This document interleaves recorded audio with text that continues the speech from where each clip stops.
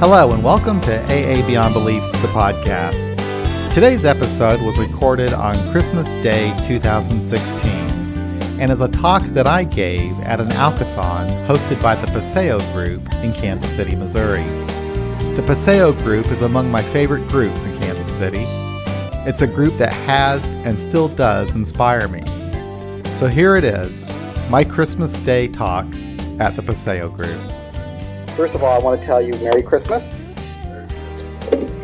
And it's an honor to be here. I think that the Paseo Group is an incredibly important group to the history of Alcoholics Anonymous. I came here last year for your Alcathon, and I read your history.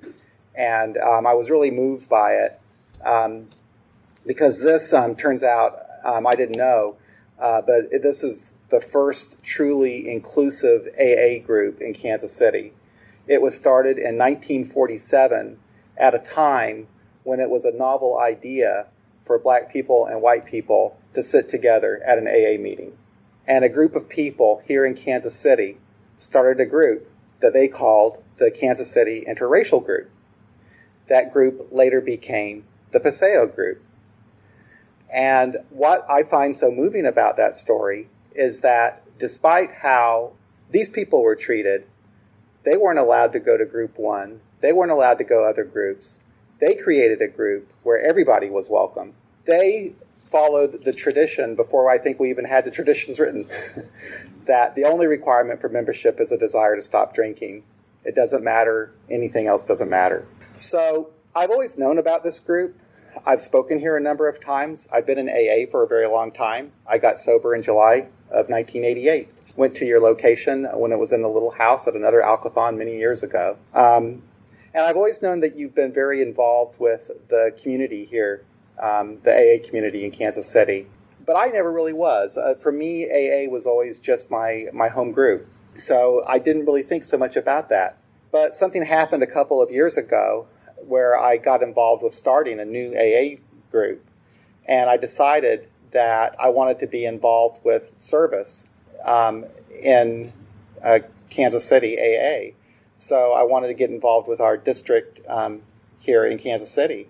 And so at the very first district meeting I came to, which I think was probably in January of 2015, it was here in this room. And I was expecting, being an atheist from a newly formed agnostic group, I was expecting some resistance. I was coming ready for a fight. But that's not what I found here. What I found here is what typifies Alcoholics Anonymous and is best described by our co-founder, Dr. Bob Smith, love and service. I was welcomed with open arms.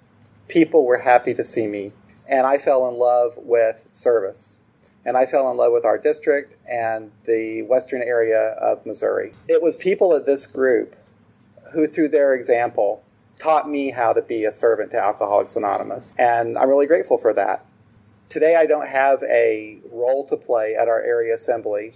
I'm no longer the GSR for my group, but I'm still going to participate at our district, and I'm still going to participate at the area assembly because I learned here how important that is. So today I want to talk about service, and I want to talk about our 12th step. The 12th step, of course, we read it. Having had a spiritual awakening as the result of these steps, we tried to carry this message to alcoholics and to practice these principles in all our affairs. And I hope I got that right. I believe that that's something that's happened to me. I've had a spiritual awakening, if that's how you want to describe it. I would say that I've been changed. I've been changed in ways that I was unable to change on my own. I was changed through the power of love and service in Alcoholics Anonymous. My first experience with the 12th step was as a newcomer where I was on the receiving end. It was time when I had nothing. I had no job. I had no home. I was afraid that I was going to be going to jail for a while. People didn't want anything to do with me, and I was truly down and out. So I came to AA. And here I was met with love and support, and people shared their experience with me and showed me how they stayed sober in AA. And that was a gift that they were giving me. They were doing 12-step work. As a newcomer, I was getting a lot of that. I was taking probably more than I was giving. I would go to meetings, and I went to a lot of meetings at the time. Every day I went to a meeting, and sometimes more than once a day I went to a meeting. And I absorbed everything that people were telling me. And it was a place that I needed to be because that was the only place where I felt comfortable being sober. I don't think I could have stayed sober without doing that. So anyway, I was going to meetings at the time at P3. And P3 was a group that would take meetings to other AA groups and to treatment centers and jails and things like that. They were really involved in that. And also at that time, we just did a lot of old-fashioned 12-step calls where we went to someone's house or their apartment. And my first experience with taking meetings outside of the group was with, I was probably sober, I don't know, 6 months, 5 months, less than a year anyway. And Bill A. asked me if I would like to go to the Kansas City Community Center to speak. And my sobriety was very fragile. I was literally white knuckling it. I mean, I had to be in AA meetings because I was terrified that I was going to drink. I didn't think I really had anything to give anybody, but I said to Bill, Bill, what am I going to say? I've not been sober that long. And he said, well, John, they're going to identify with you probably more than me. He had been sober for 20 years at the time, I think, because you're fresh from the trenches. He said, all you got to do is tell them what happened and what you're doing now to stay sober. And that's what I did. I got there and I shared with them what happened to me, my drinking history, and what I was doing at that time in Alcoholics Anonymous to stay sober. And it was a great experience. After that, we went out and we had coffee or we had a bite to eat or whatever, and Bill and I started bonding. And that was the experience that I had at P3. That's what we did. We would go out to treatment centers. We'd go out to jails. We'd go out to other AA groups. A bunch of us would go together, 3 or 4 of us maybe at a time. And we would speak. And then afterwards, we would just go out and be together and just have fun being together. And so it was a great way for me to build my confidence as a person in recovery, but also to get more involved with the fellowship and get to know the people at the group that were really, truly saving my life at the time. And it was a lot of fun. You know, we have fun here. Service work and carrying the message, it has a lot of rewards. But that also comes with some tragedy that we witness. And I've certainly seen my share of that. I've taken a number of drunks to emergency rooms and hospitals. There was an instance where I was in an emergency room at Truman Medical Center. I believe the guy was drinking on the way to the hospital. And when we got there, I don't know how long I was with him. It seemed like hours. And he was just sobbing and sobbing like a baby, you know, just crying in that emergency room. And I was kind of embarrassed, but I just sat there with him. And we got him into the hospital. And I went to see him the next day. And I did what I learned to do from the Big Book and from other people in my group. And I just kind of approached him and took him based upon where he was at that time. And that's really the best time to reach an alcoholic, is when they're down like that. The alcohol was coming out of his system. His brain was clearing, and he was very depressed. And that's the time that people are receptive, I think, to hearing a message of hope. Now, I've learned that message doesn't always get through, and that's not necessarily what's so important. What's so important is that I try to transmit the message, because in doing that, that keeps me sober. And on every 12-step opportunity that I've ever had, I don't know what's happened to the other person, but I've always left sober. And I think that's the beauty behind the 12th step. I've got to give it away if I want to keep it. There was another time I took a person to an emergency room, and but by the time that we pulled into the parking lot, he was having a seizure. There was another time I carried a guy with his blood and vomit dripping all over me into the emergency room, and went back to see him the next day at the hospital, and they had him strapped in his bed, and he was shaking from head to toe. He couldn't even talk to me. That guy later became my sponsor, and I became his sponsor. And I took him through 3 steps, the first 3 steps. And he started getting his life back together. He started working again and staying sober. But he didn't come back to meetings after that. So I like to think that he's doing well. I hope he is, that maybe was all that he needed. But there's something I want to talk about, I guess, from that 12-step call that emphasizes to me the importance of doing this with another person. When I went to his apartment to help this guy, and he'd been drinking vodka for days, the first thing he did was reach a bottle of vodka out to me. And the first thing that I did, just almost reflexively, was reach out as if I was going to drink it. I mean, and it really almost scared me. And I'm glad that my sponsor was there. And I've heard people say that that's one really good reason to, when you're going on a 12-step call, to have another alcoholic with you, because the whole goal is that we leave sober. So anyway, I think it's important to stay on the firing lines like that. I've seen a lot of tragedy. I've seen people not make it. The first person that I sponsored was a fireman, and he lost his job with the fire department over drinking, and he was really having a very difficult time with the program and staying sober. And he reminded me much of myself, though he was a little bit older.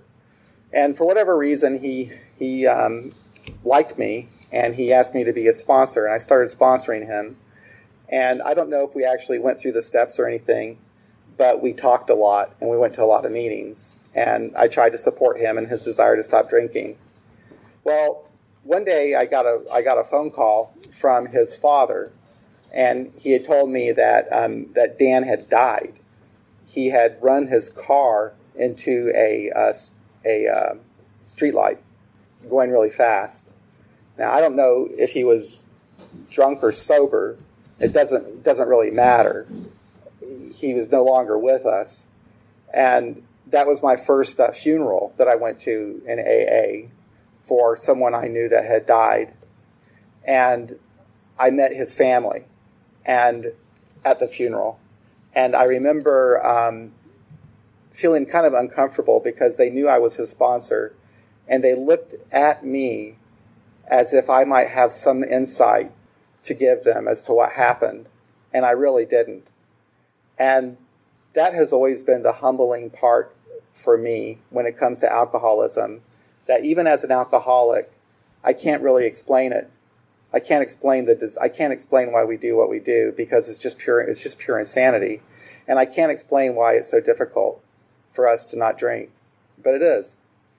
And I'm sorry for his family, because they never really got to see him experience recovery. He never got over the hump. And I kind of did. I got to a point where sobriety became a way of life, and I enjoyed it. He never got there. He was where I was in those early days, where it was a struggle. So I'm sorry that his family didn't get to experience that. But I'm glad that I got to know him and that I got to experience that, because all of these things are lessons that I learned that will just help me further do more work for others. I kind of forgot my very first, I want to go back to this. The very first time that I was ever helped by another person in AA, and it totally blew me away. I was sober for 3 months, and I had a lot of problems. I had gotten arrested for drunk driving for like the 3rd time in a 3-year period, and I had a really bad habit of getting arrested for various things and being given tickets and just putting them in a drawer and not doing anything and not showing up for court. So besides my DUI, I had a lot of other miscellaneous offenses out there. And I had a bail bondsman who vouched for me to get out of jail when I was arrested, and I didn't live up to whatever that was supposed to be. So I had a bail bondsman that was wanting me. And so I was just every time a police car would drive by, I was afraid. I'd want to hide. So I was really uncomfortable. So I turned myself into the bondsman. And I was sober, and I turned myself into the bondsman. And I called my sponsor, who happened to be a lawyer, and I told him, I said that, hey, I turned myself into the bail bondsman. And he said, well, why'd you do that? And I said, well, I don't know, but I did. He says, okay, well, what's going to happen is they're going to take you to jail, and that's where you're going to spend the night, and then I'll come and talk to you in the morning and see what we can do. And so he came to see me in the morning, and it was a mess because, like, I don't even know how many offenses I had, but they were all in different courtrooms, and he had to figure out the schedule, how to see all these different judges to deal with my problems, and he did. I can't remember what he said, but I stood there in that courtroom, having spent the night in jail, looking horrible, and he spoke for me, and I can't remember what he said, but the judge ended up giving me 6 months probation. He didn't make me go to jail, but he did make me go to the community addictions program for 6 months, and they required that I go to AA meetings. And so that was a good deal for me. And I remember after all of that happened, I went to this person, my sponsor, and I said to him, I said, listen, I don't have a job, I don't have anything, I don't have any money, I have no idea how I can ever pay you. And he said, you don't worry about it. When you can, you help somebody else. And so that's a memory that is forever with me. And I will never forget that kindness. And I hope that I do what he asked me to do, that I try to help others when I can. And because that's what I think it's truly all about. That, what he did, made a huge difference for me in my life. And I just don't even know how to, it's above and beyond the call of duty what he did. So anyway, that and then so much more. I talked a little bit about Billy A., the guy who took me to KCCC for the first time. And he's also the person who took me on my first 12-step call to someone's apartment. And I can't remember what the situation was in that particular call, but whether it came in from central office or the person called our group.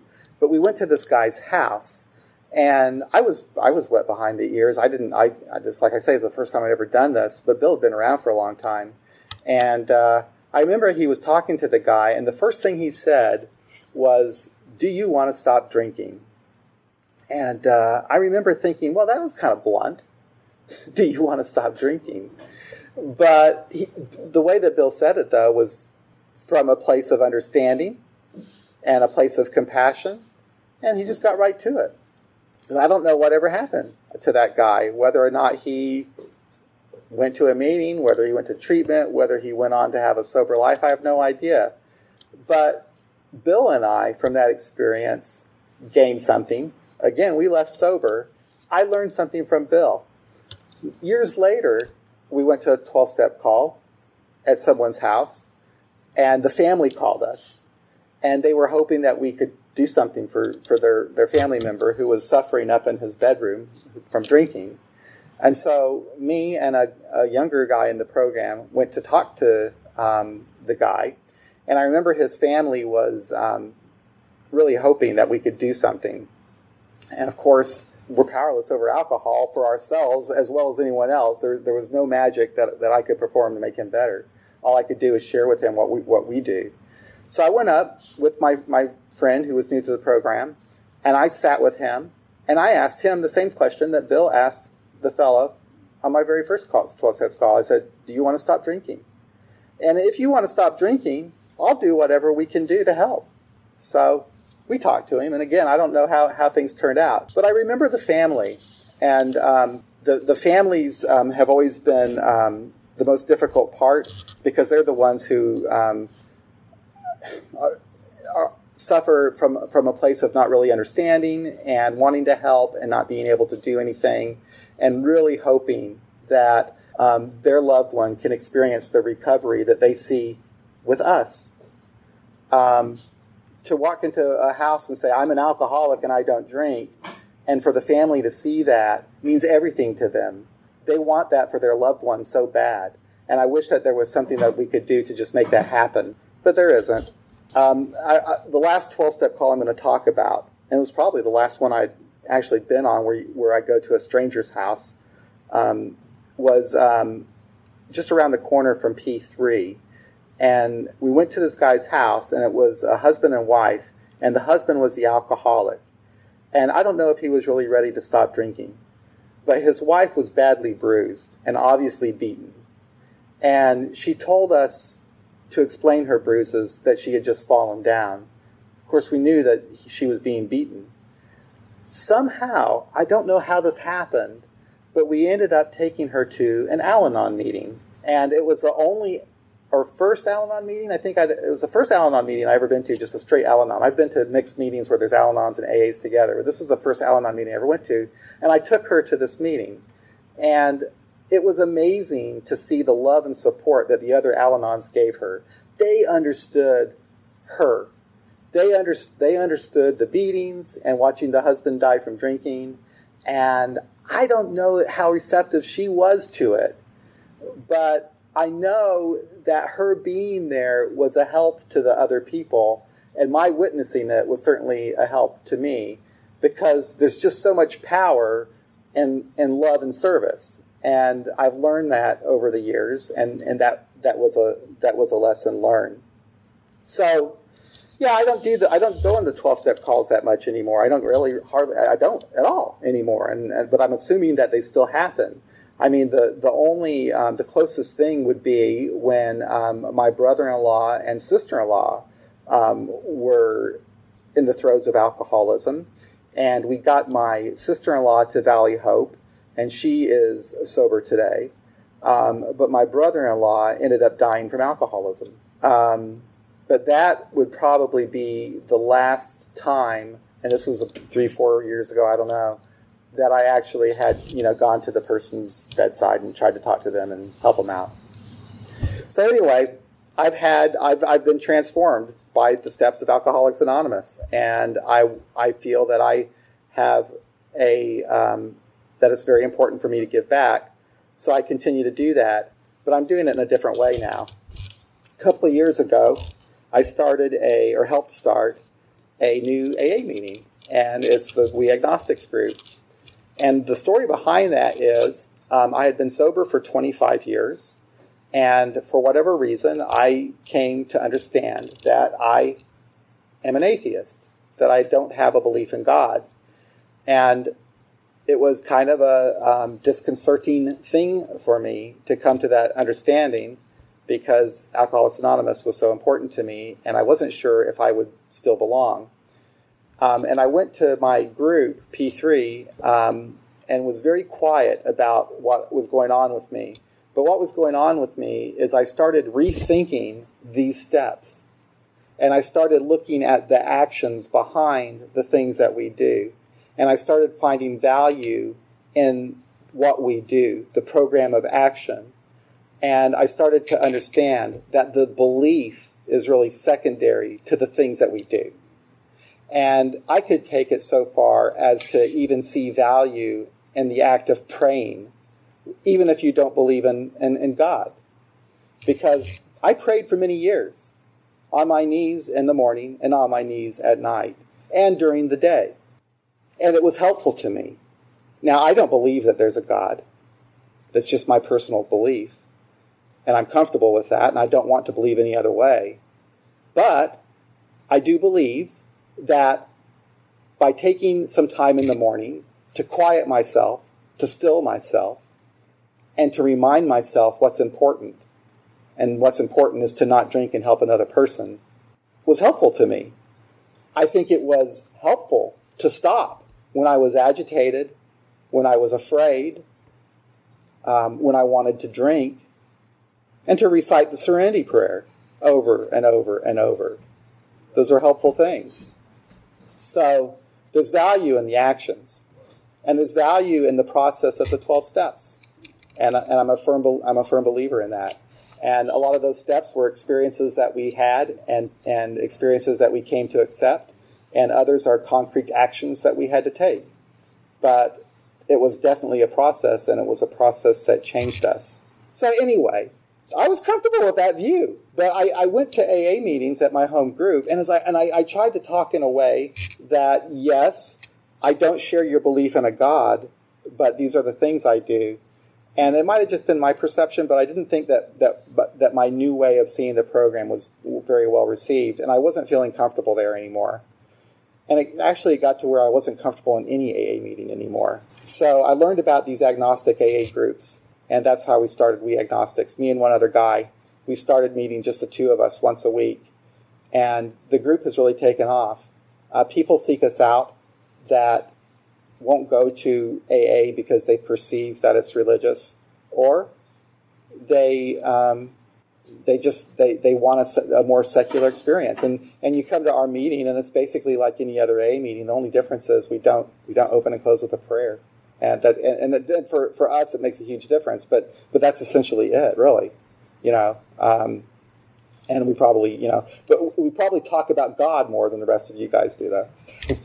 That's what they always say about this. But anyway, that's kind of a joke. But so anyway, starting that group was a huge experience for me when it came to service and the 12th step, because, like I say, that's when I got involved with general service. That's when I came to the Paseo group for that first district meeting, because I wanted to represent my group, and I wanted our group to be good AA citizens. When we set up our group, we set it up to have regular business meetings every 3 months, so that the group would be autonomous and that the members of the group would decide how the meetings would be run and how we would act as a group. It wouldn't just be the founders that would decide these things. And we did that very early on. And we still have our business meetings every 3 months.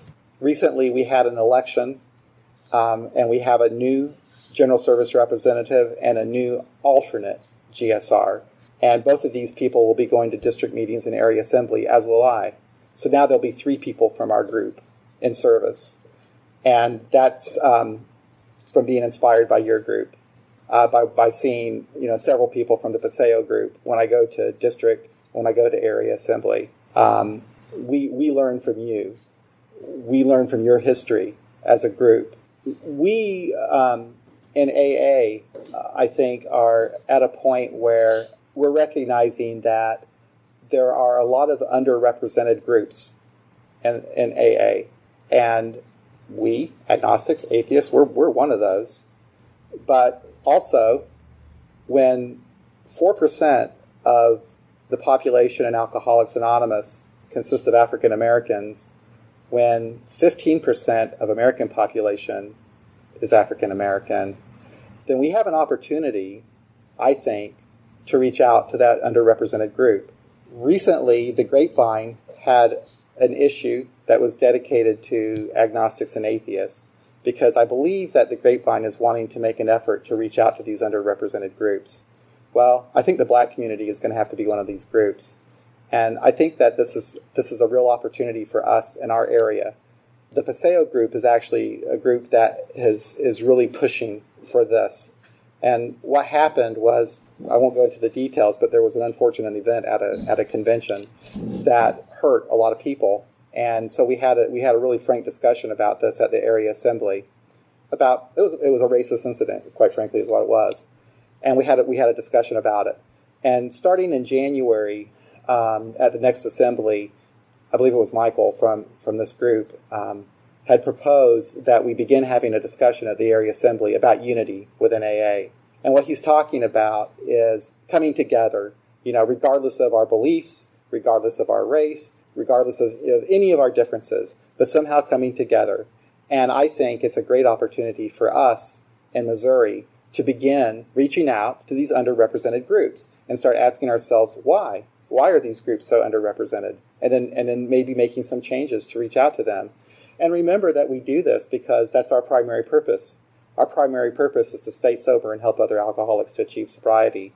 So when we see that in our society that there are thousands around us that are dying from alcoholism that we're not reaching, yeah, it's a tragedy, but it's also a great opportunity for us. It's an opportunity for us to be of service to our fellow man, to be of help, and for us to stay sober. So I think I've talked a long time.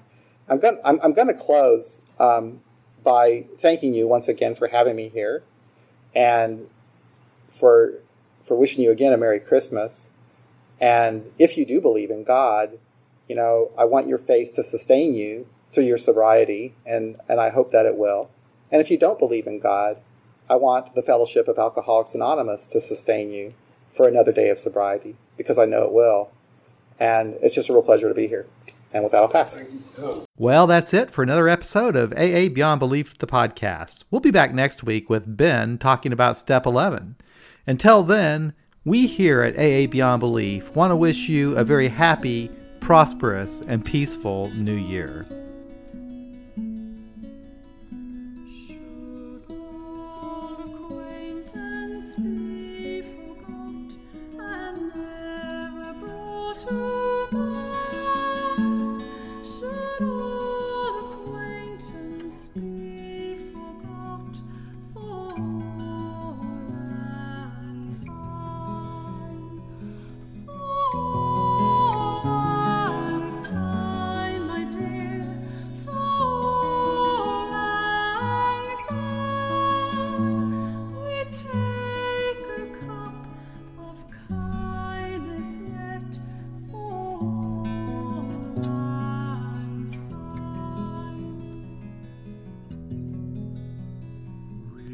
To